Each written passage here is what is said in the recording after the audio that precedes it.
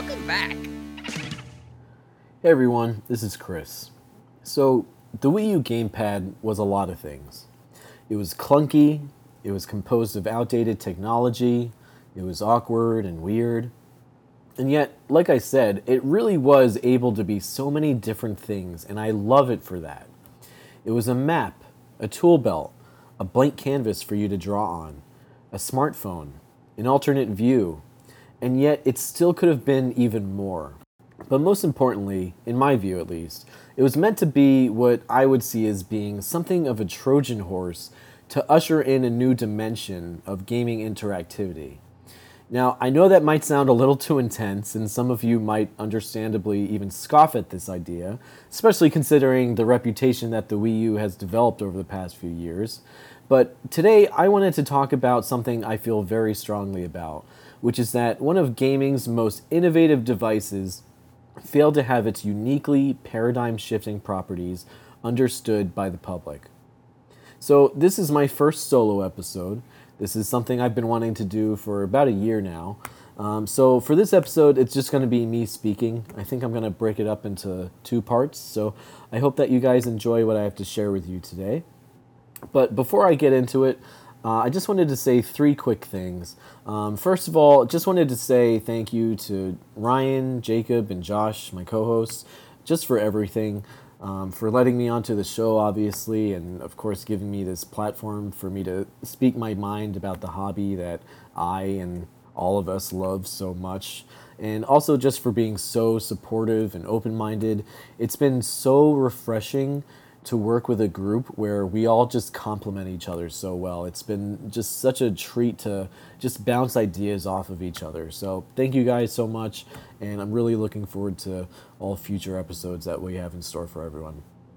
I also wanted to thank all of our listeners and fans. It's been so great to just listen, talk, and play with games with you guys online.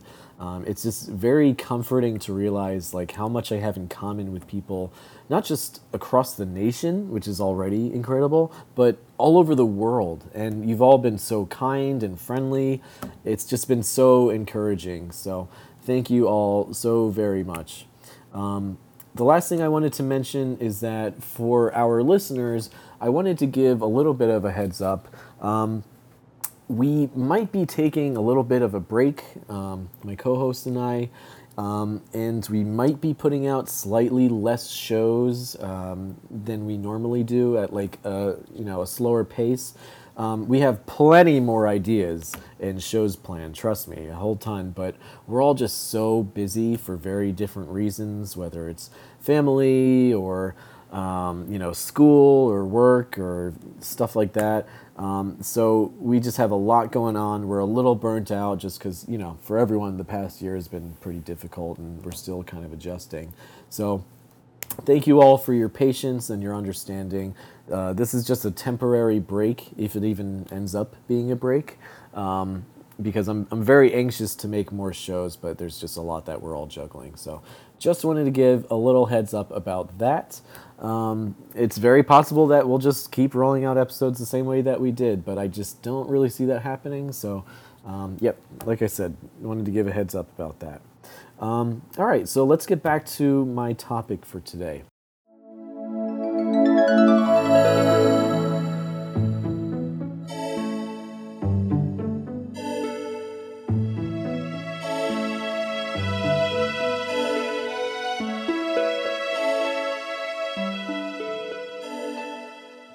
So please understand, as Iwata would say, I'm not at all arguing that the Wii U gamepad is the best gaming controller ever. Trust me. It feels cheap and light. I hate the buttons. They're very gushy to me. It is a very comfortable controller, but even the Wii U's Pro controller, whenever it's possible to use it, is just a million times better. So yeah, like I said, the gamepad is not the best controller ever made at all. I just don't like how it feels. But I would like to make the case saying that it is one of the most interesting controllers and or what I would consider to be a tool or accessory to ever be introduced to our favorite hobby, gaming. So, in my view, there's two main categories of consoles, and they're both great in totally different ways. So I see it that there's evolutionary consoles, which just makes them nice, inevitable enhancements from the previous console, such as the jump from the Nintendo to the Super Nintendo. So the Super Nintendo had way better graphics and sound capabilities, a slightly better controller, etc. It was just better and had more capabilities all around. All good things, but nothing exactly groundbreaking. A step up, but nothing, that's going to change the industry, even though it was a phenomenal console. And then there's revolutionary consoles. So the evolutionary consoles and revolutionary consoles. Revolutionary consoles, in my view, they just throw out all the rules, or at least a lot of them. And they just have this wild, outside-the-box concept that they just want to push the paradigm of what gaming is and what it can be. So you might be wondering which consoles I might be referring to. So let's just rewind a little bit. Let's remember how the leap from 2D graphics to 3D graphics was monumental. Just think about how different Super Mario World and Super Mario 64 look, sound, and feel. Just think about how huge it was when we went from a 4-direction D-pad on the Super Nintendo controller to a joystick that had 360 degrees of control. That said, I think that, and in this case especially, it's important to note that with great power comes great responsibility, as corny of a saying as that is. And within the context of the Nintendo 64, Nintendo clearly had a technology that they understood and believed in. So let's just take note of that for later. Then, in the case of the Nintendo DS and Wii, the introduction of touch and motion controls allowed your physical human body to, in a sense, become the controller. We were so used to pressing a button to swing a sword, but then with the Wii U Motion Plus, in particular, Nintendo literally let us swing around a sword just how we always imagined it. Now, the DS and Wii are prime examples of what I would consider to be a revolutionary console. The DS wasn't just a slightly nicer Game Boy Advance, but it also had an adaptable form factor. It introduced new features that allowed you to interact with software in completely different ways. Like I said, touch and also your voice, and eventually with the DSi, your face and body without even touching the system at all. And up until the Wii, graphics were always the main focus of every new system, but for the first time, Nintendo boldly declared, in a way, that visuals are nice, but gameplay, the way that we interact with our software, should be the most compelling part of a gaming experience. And that brings me to virtual reality, which is delivering another gaming revolution, albeit a bit slowly, even today as the technology advances. It's interesting because we all know it's happening. We've always known it. Even our parents knew that virtual reality was going to be the future, but it's still not here. Many of us don't have a VR device, we're not particularly dying to get one, and yet we know it'll be the future in some way, and I just think that's really interesting. Finally, I'd argue that the Wii U was meant to usher in another gameplay revolution, similar in scale to VR or even like motion controls, except in kind of a different form, or maybe even several different forms. The most important one being what I would consider to be kind of like a subcategory of augmented reality.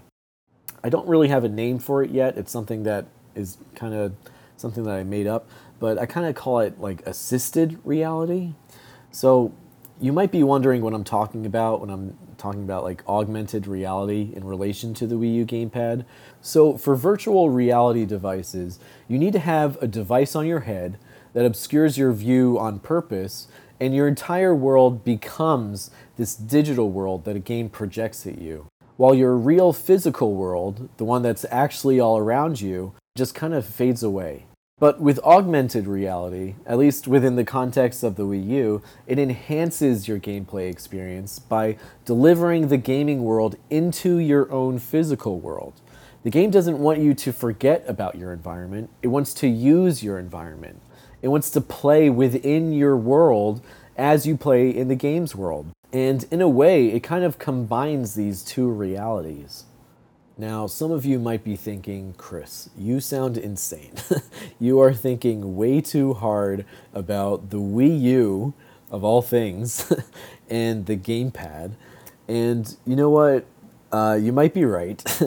But also, I will say it is very odd to hear myself talk about the Wii U in the way that I have been. But there's just something that bothers me in that when we transitioned from the Wii U to the Switch, as much as I love the Switch, we seem to have lost this type of concept or medium that the gamepad was able to fulfill.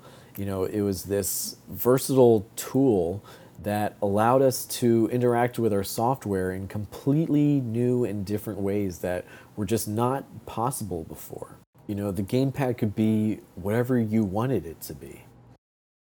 Something I love about being a video game fan is witnessing these types of eras or moments when someone introduces something that's just completely weird, that challenges developers and players to just think a little bit differently from what we're so used to thinking about, video games in general. And I know, video games are like a leisure activity, you just chill out with whatever, but there's just something so beautiful about that, about it kind of being an art form where, everyone is challenged to think differently. And the gamepad was interesting because you could either create a completely brand new experience for that type of controller, or you could add something new to a genre that we're already familiar with. What it could do for a first person shooter is very different from what it could do for a puzzle game or a platformer. So I just really enjoyed this tool that was kind of like a mediator in between your games and yourself and the world around you. And yeah, it's just so fascinating to me. But I think I'm going to end here. I want to thank everyone for listening. I hope that you've been enjoying what I've had to share with you today. I do plan on following up this episode with another one, probably about the same length. And I just want to give some examples of how the gamepad was used effectively and what I think the future of this type of concepts could be. So thank you all again for listening, and I look forward to speaking with you all again soon. Bye now.